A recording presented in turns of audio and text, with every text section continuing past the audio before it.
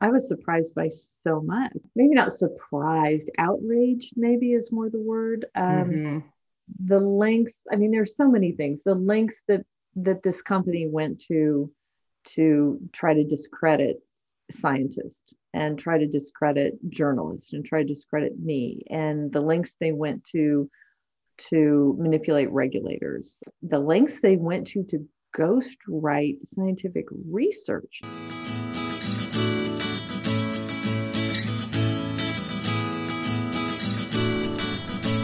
You're listening to Food Integrity Now with your host, Carol Gervais.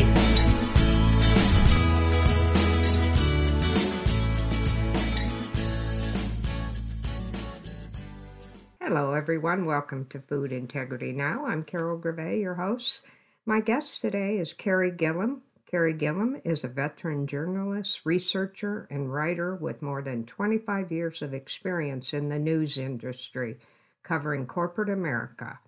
Her 2017 book about pesticide dangers, Whitewash: The Story of a Weed Killer, Cancer, and the Corruption of Science, won the 2018 Rachel Carson Book Award from the Society of Environmental Journalists and has become part of a curriculum in several university environmental health programs. As a former senior correspondent for Reuters International News Service, Gilliam specializes in finding the story behind the spin, uncovering both the risks and reward of the evolving new age of agriculture. Gillam left Reuters in late 2015, becoming a research director for a nonprofit organization, U.S. Right to Know, an investigative group focused on exposing corporate wrongdoing and government failures that threaten the integrity of our food system, our environment, and our health. She also writes for The Guardian. Today, we're going to be speaking with Carey about her new book, The Monsanto Papers: Deadly Secrets, Corporate Corruption, and One Man's Search for Justice. Carey, welcome to Food Integrity Now.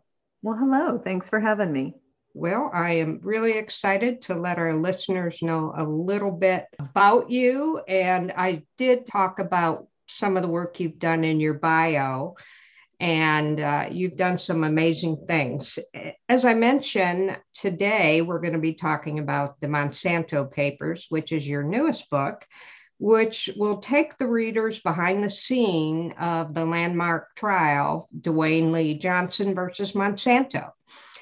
And I'm excited to have you share a little bit about the book. And I previously interviewed you with your first book, Whitewash, which was really all about the health risks of Monsanto's weed killer Roundup. So, my question to you to start us off is, how does the Monsanto Papers follow up on that book, and how is it different?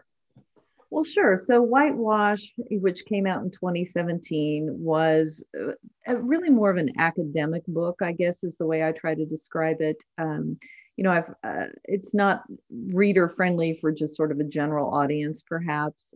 It's been adopted by several universities for their environmental health curriculum.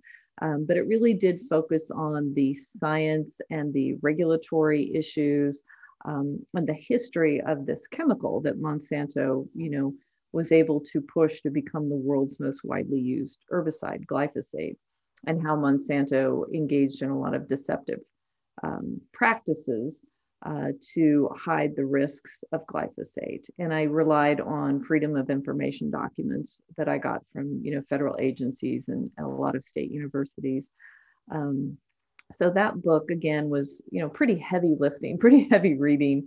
Um, and it won a few awards and did really well. But then when this issue of glyphosate causing cancer and Monsanto's products, Roundup products causing cancer, turned into litigation, and I started to watch the way that these lawyers around the country were putting together, thousands of lawsuits. It came to be over 100,000 people suing Monsanto, and I started to get to know the plaintiffs and really follow the story.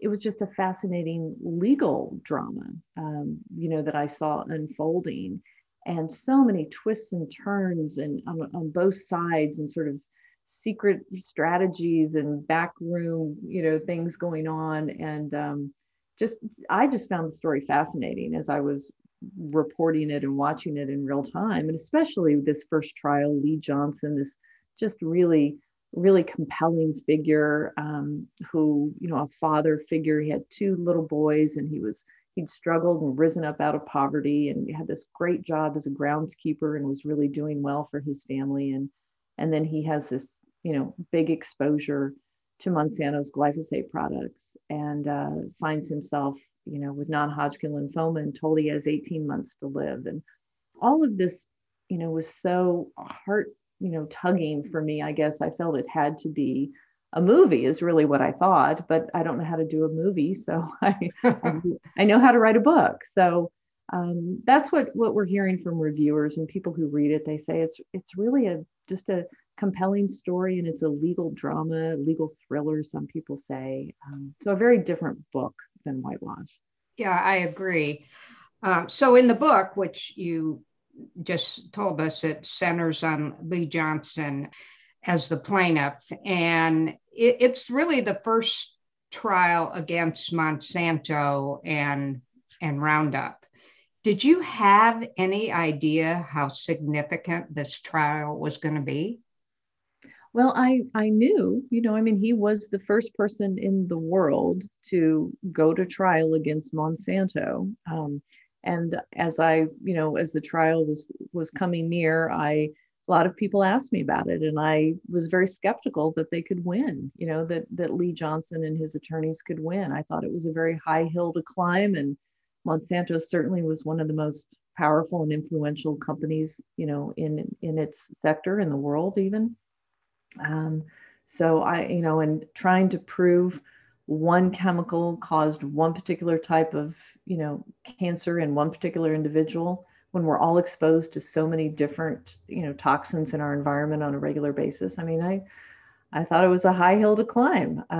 But the weight of evidence, the scientific evidence that was presented at trial, the scientific experts, and then all of the evidence that these lawyers were able to obtain from inside Monsanto, all of these thousands of discovery documents that revealed, deep, dark, secretive efforts by Monsanto, even more so than we knew about when I wrote Whitewash, that the company had engaged in to hide the risks of its products. They convinced the jury unanimously, to find for Lee. So yeah, it was a very significant historic case, certainly. Well, how important was it for you to get the human story across in the book? Was it difficult considering how ill Lee is? And what is your relationship like with Lee and his wife, Araceli? So throughout my career, I've been a reporter for more than 30 years. I've covered a lot of different stories and industries. Most of my time, I worked as a national correspondent for Reuters for 17 years, covering a lot of different types of stories. And I've always felt, particularly when you have complex issues, be they political or scientific or, what have you, telling them through the lens of impacted individuals is really the way for the story to resonate and to matter, to people who are reading it. That's, just human nature. It's the way we work. It's our empathy. We care about people, maybe more than we care about reading about, some complex problem in politics or something, or in science. So I knew I needed a good character to tell this story. And Lee is, as I said, he's such a compelling person, and when I first met him, he is very hard to get to know. He has a lot of walls up around him. He's very cynical, and skeptical about, people who try to get into his life, personal life. But, once you dig through the layers, he's such a soulful person and such a deep, just intuitive creature of the world, I guess, and very artistic, very smart. And it was heartbreaking to him to feel that he was going to lose the opportunity not only to live his own life, but to be there to father his two young boys into adulthood. And, he has managed to outlive his diagnosis, but he still struggles on a daily basis with incredible pain and just trying to stay alive. And I've been fortunate that he and his wife have, counted me as a friend now. I think they do. And, we have shared meals and cocktails and, laughter and a lot of, good times together and hard times. I've cried at times when I've been with him because I just can't bear the pain he's going through sometimes. But I hope that some of that comes across in the book, because it really is. I do hope that the book shines the light on the special man that Lee Johnson is. Oh, I think you accomplished that. I thought it was beautifully written, the way you shared what was going on with him.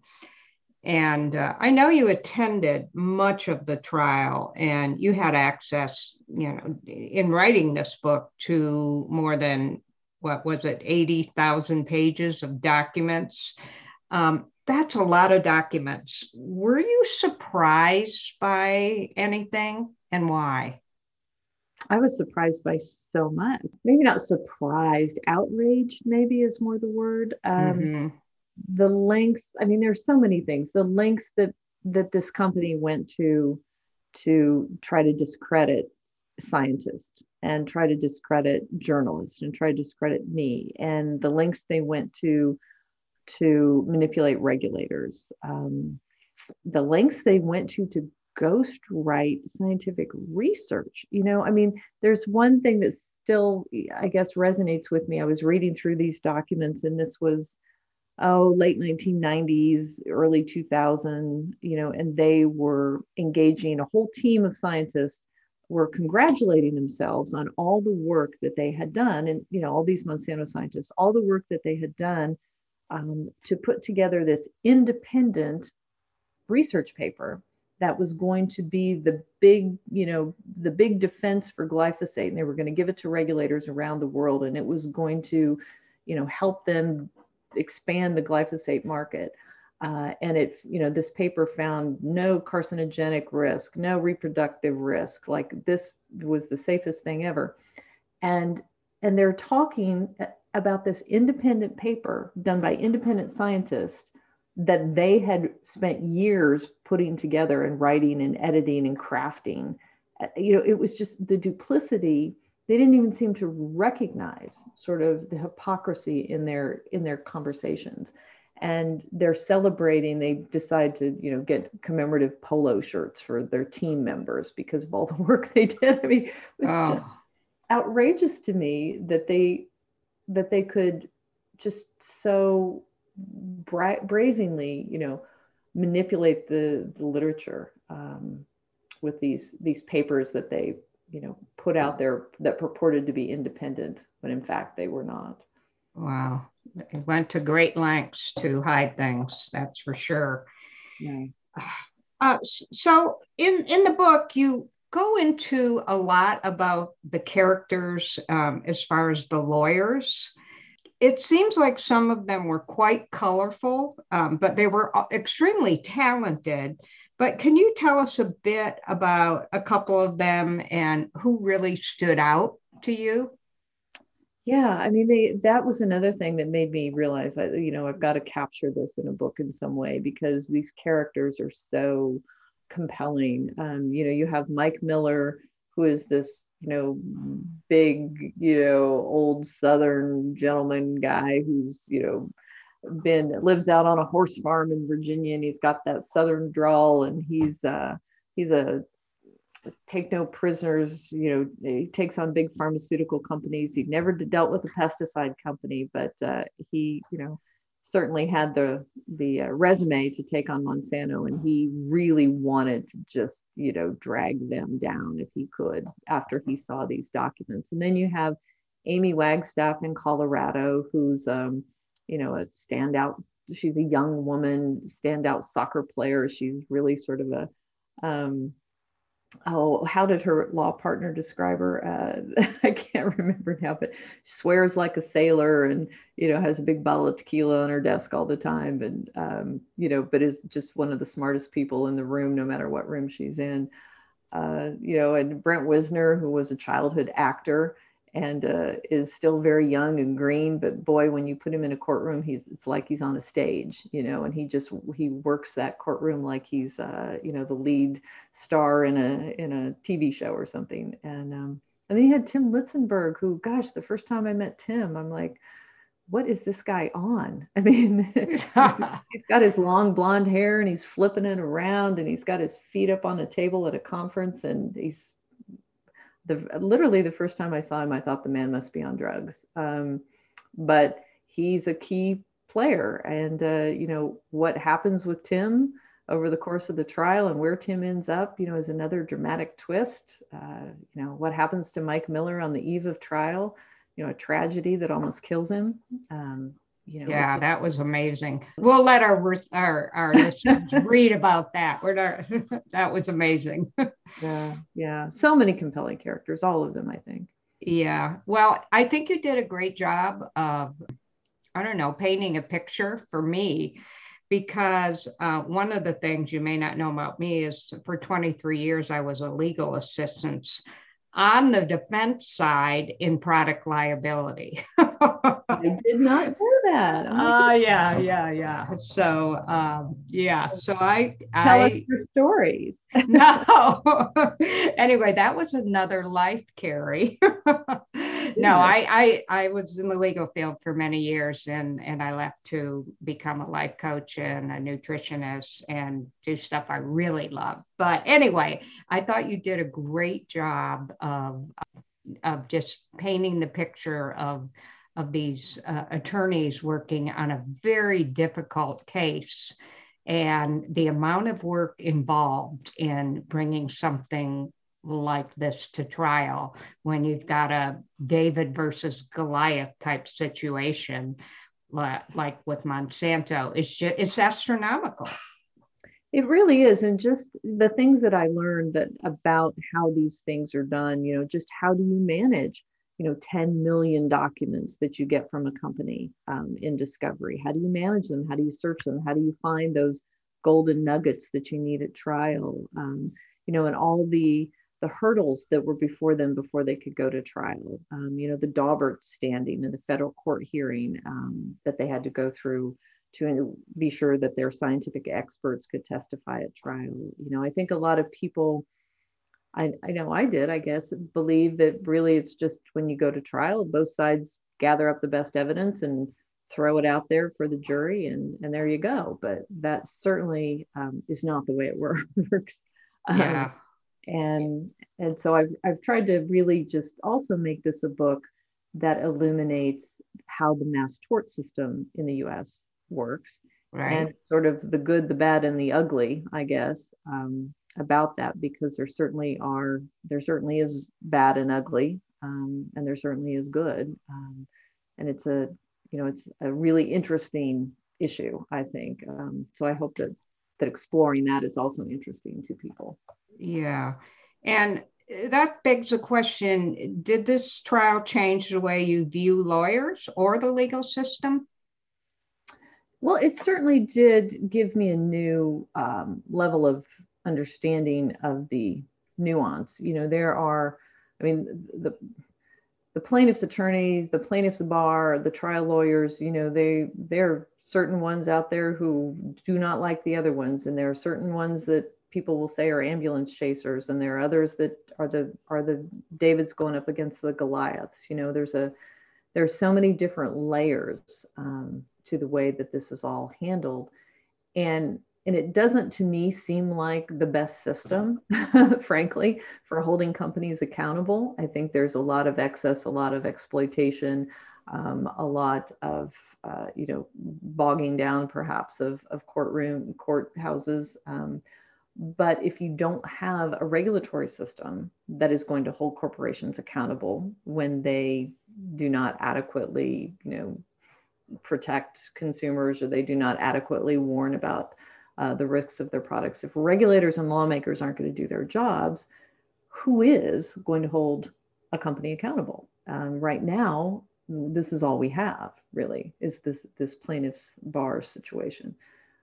So thank God for these lawyers, because if they weren't willing to put out their own money and spend years of their own time, millions of their own dollars, you would never have Bayer, Monsanto's owner Bayer, now agreeing to pay $11 billion to cancer victims because of their exposures. Yeah. So, Well, interesting because we know the jury verdict awarded Lee initially, what was it, 289 million? yes. Mm-hmm. And then that was reduced to 78 million. And then it got reduced again to 20.6 million. Is that correct? 20.5, yeah. 20.5 million. And I know since you have written the book, I saw an article that Monsanto Bayer announced it was going to not pursue the Supreme Court review of that $20 million verdict. What do you think that means? Yeah, they paid Lee last fall, just right about after the time my book went to press. Uh-huh. So I didn't think that it didn't seem likely that they were going to go ahead and try to file anything to the Supreme Court. He did get his money in October-ish, I think it was. I can't recall now, but Monsanto Bayer, which owns Monsanto, is actually still appealing the two other trial verdicts. And they may, push one of those to the Supreme Court. We don't know for sure. But is that Hardeman and Pilliot, or right? The two others, Pilliot and Hardeman. Yeah. Huh. What about all the other cases pending? Where do they stand right now? And can new cases be brought forward even after Monsanto settles everything? Yeah, I mean, where we are right now, it's really, Bayer is facing just a huge challenge in trying to put an end to this litigation. They have been able to negotiate settlements with the major main law firms involved, like the Mike Miller that we talked about, his firm, and Amy Wagstaff, her firm, and Brent Wisner, his firm. So the major team members have agreed to settlements, but there are a number of smaller law firms that did not lead the litigation, but are not settling with Bayer and are trying to push their plaintiffs to trial. So, there's still a number of cases out there. We could see more trials. Bayer is also trying to figure out how in the world to head off cases that might be filed, in the future, because people are still using this chemical and still getting non-Hodgkin lymphoma. They've put a $2 billion proposal out there to try to set up a plan, but so far it's not, the lawyers for the plaintiffs are not loving that. And so we don't know. They could be litigating this for decades. Wow. And after all this, Roundup is still sold and used widely. What do you think, in your opinion, needs to happen in order to get it banned, or do you think that will ever happen?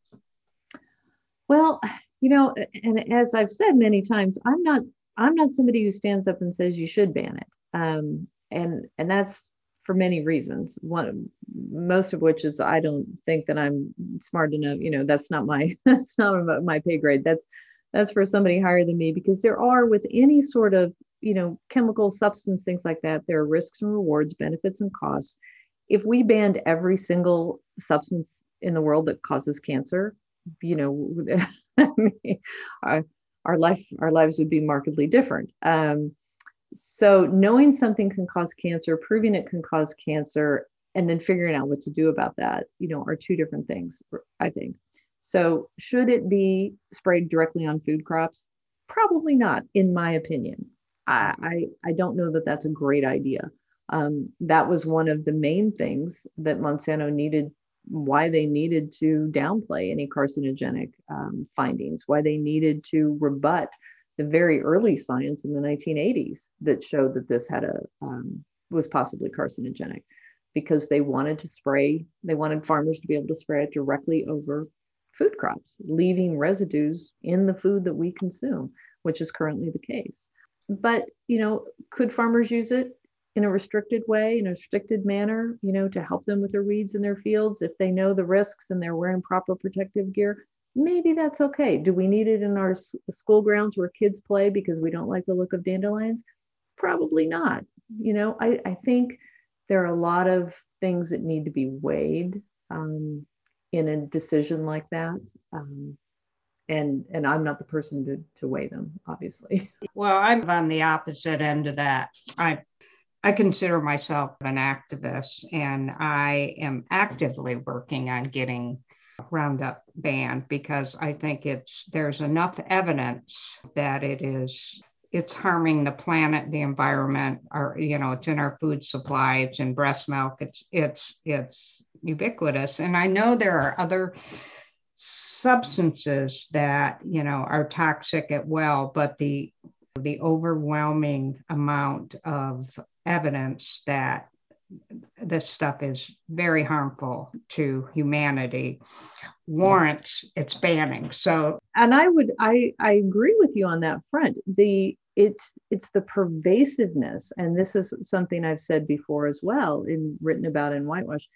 If Monsanto had not pushed this to such, pervasive use, if it had been more restricted, if it had not been allowed to be directly sprayed on food crops, we wouldn't be maybe where we are today, right? Mm-hmm. But it's this excess and this overuse of this chemical that has created so many problems that you just mentioned, that has affected the health of the soil, that has affected the biodiversity, that's impacting our insects and our monarch butterflies, and air quality and water. We find this chemical. Our scientists have found glyphosate in rainfall and air samples and water, surface waters and drinking water and food. And I totally agree with you. You should not have that ubiquitous situation with a chemical like this. It's a failure of our regulatory system. It's a failure of lawmakers. It's certainly a failure of a company to take public and environmental health into account. But that was not what they were thinking. They were thinking profits. Yeah. So yes, I agree that the overuse, the excess use, we can't expect to have long and healthy futures. We can't expect to turn our, planet over to our children and their children and their children without a lot of disease and death and suffering if we don't change the path we're on. And I think that's a bigger thing than banning glyphosate. I think you need an overhaul of the entire system that relies on and pushes and rewards and subsidizes pesticide use. Yeah. And I know there's many toxic chemicals out there, and we live in a toxic world, let's face it. But my goal is to mitigate as many as possible, mitigate the damage, I guess, as much as possible, because the trajectory of our future is not great. Like you were just saying, what are we leaving for our grandkids? And I think if people look at, it's not only cancers. If you look at cancer, cancer is killing over 600,000 people in the United States every year. 1.8 million people were diagnosed in 2020, according to the National Cancer Institute. 40% of men and women in the United States are expected to get cancer in their lifetimes now. Yes. And that, and that's only cancer. And then if you look at reproductive trends and you look at infertility, dropping levels of testosterone in men, problems, birth problems in terms of gestation and low birth weights, and you look at what we're seeing in neurodevelopmental problems in children, all of this can be tied, at least in part, to pesticides, to the toxins in our environment. And that's what the scientific research tells us. And we don't seem to be getting it. Some of us are getting it, right? Right. More of us need to get that. Well, that's why I do this work, and I'm sure that's why you do your work too. Exactly. I feel like it's my job to sort of, report, find data, pull it together, put it out there, and then people like you know, are the people who go and do the work. Well, you're doing your work too, but thank you for that. It's very important to me, and I've read the studies, I've reviewed the documents, and there's just a lot, and there's probably more that we don't even know. So anyway, thank you for writing this book and making us aware not only of the health risks that Monsanto clearly knew about, but also for creating a human story that should matter to everyone. Yeah, I hope it does. I hope people, feel and care and are moved, perhaps to take action. Yeah. So is that kind of what you would like to leave our readers with, as what do you want the readers to take away after reading this book? Yeah. Well, again, I hope that it raises awareness about, the real suffering that is being endured, not just by one man, but by millions, right? Of people who are suffering from disease and illness that we know is tied to these toxic chemicals, to pesticides, to glyphosate, to Roundup, and others. And if you are motivated to, you can take action to protect yourselves. Maybe you change your practices. Maybe you change, maybe you still want to spray or use a pesticide, but maybe, gosh, you realize I better make sure I, protect myself and wear long sleeves and gloves and pants and shoes. Or maybe you decide it's okay to have dandelions in your yard instead, right? Or maybe you're motivated to ask your school district to stop spraying where your kids, play and play sports and roll around in the grass together, or maybe you want to take it to Washington. I mean, I think every person, just has to decide for themselves what their priorities and perspective are. But hopefully, the book, as I said again, hopefully it's a story that matters and helps people see the light about something that's been hidden for a really long time. Yeah, I always tell people if they decide that they've been too passive about an issue that matters to them, take some action in a way that works for you, like what you were saying. So maybe you want to find a good alternative to, if you don't want your weeds, a more natural way. Or maybe you want to try to change through going through the legislature, or maybe you want to just raise awareness by, talking to other people. But whatever works for you, do it. It's different for everyone. Yeah, definitely. I mean, reducing the pesticide load in our world certainly is something that we need to move on and act on. Yeah. And if nothing else, just start with yourself. I mean, just Exactly. Start eating more organic or grow your own food.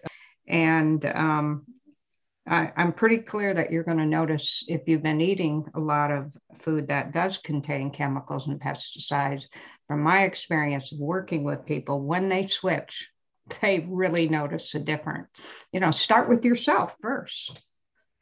Yeah. Again, I think when people understand, the levels of pesticide residues that are in foods that we just eat so commonly and we feed to our kids, right? It's alarming when you have that information. It just really is. And to me, at least, it doesn't seem to matter that, the companies and the EPA tell us, oh, don't worry about it. It's fine. These pesticides in your strawberries and your cereal are not going to hurt you. Don't worry about it. But yeah. And if you're really trusting the EPA, read Evangelos Stalianato's book, Poison Springs. Yeah, I interviewed him about that book too. So that's a terrible and tragic. Yes. I mean, it really is. But it's it's eye-opening, and it just raises your awareness. And it's not to create fear ever. It's just about raising your awareness, and then you get to choose accordingly. That's the way I look at it. So thank you, Carrie, for being our guests on Food Integrity Now today. And thank you to our listeners. You can subscribe to us on iTunes or Spotify, or you can just listen at foodintegritynow.org. And if you like this interview, please share it. The book is The Monsanto Papers, and probably on sale everywhere, Amazon, and any place else you want to highlight where they can get the book? Oh gosh, well, yeah, anywhere you buy books, Barnes and Noble, Amazon, independent booksellers. You can buy directly from the publisher, Island Press. Or you can go on my website, carriegillam.com, and get links to different places. But yeah, just wherever you get a book, and it's going to be coming out in Audible very soon, I believe, if it's not already. So okay. Well, that's wonderful. And I'll also put a link on our show page. And I really enjoyed talking with you again, and love the work that you do, and can't wait for your next book, if there's one in the making. Not another one about Monsanto. But thank you. Okay, you are welcome. Thanks to our listeners, and be well.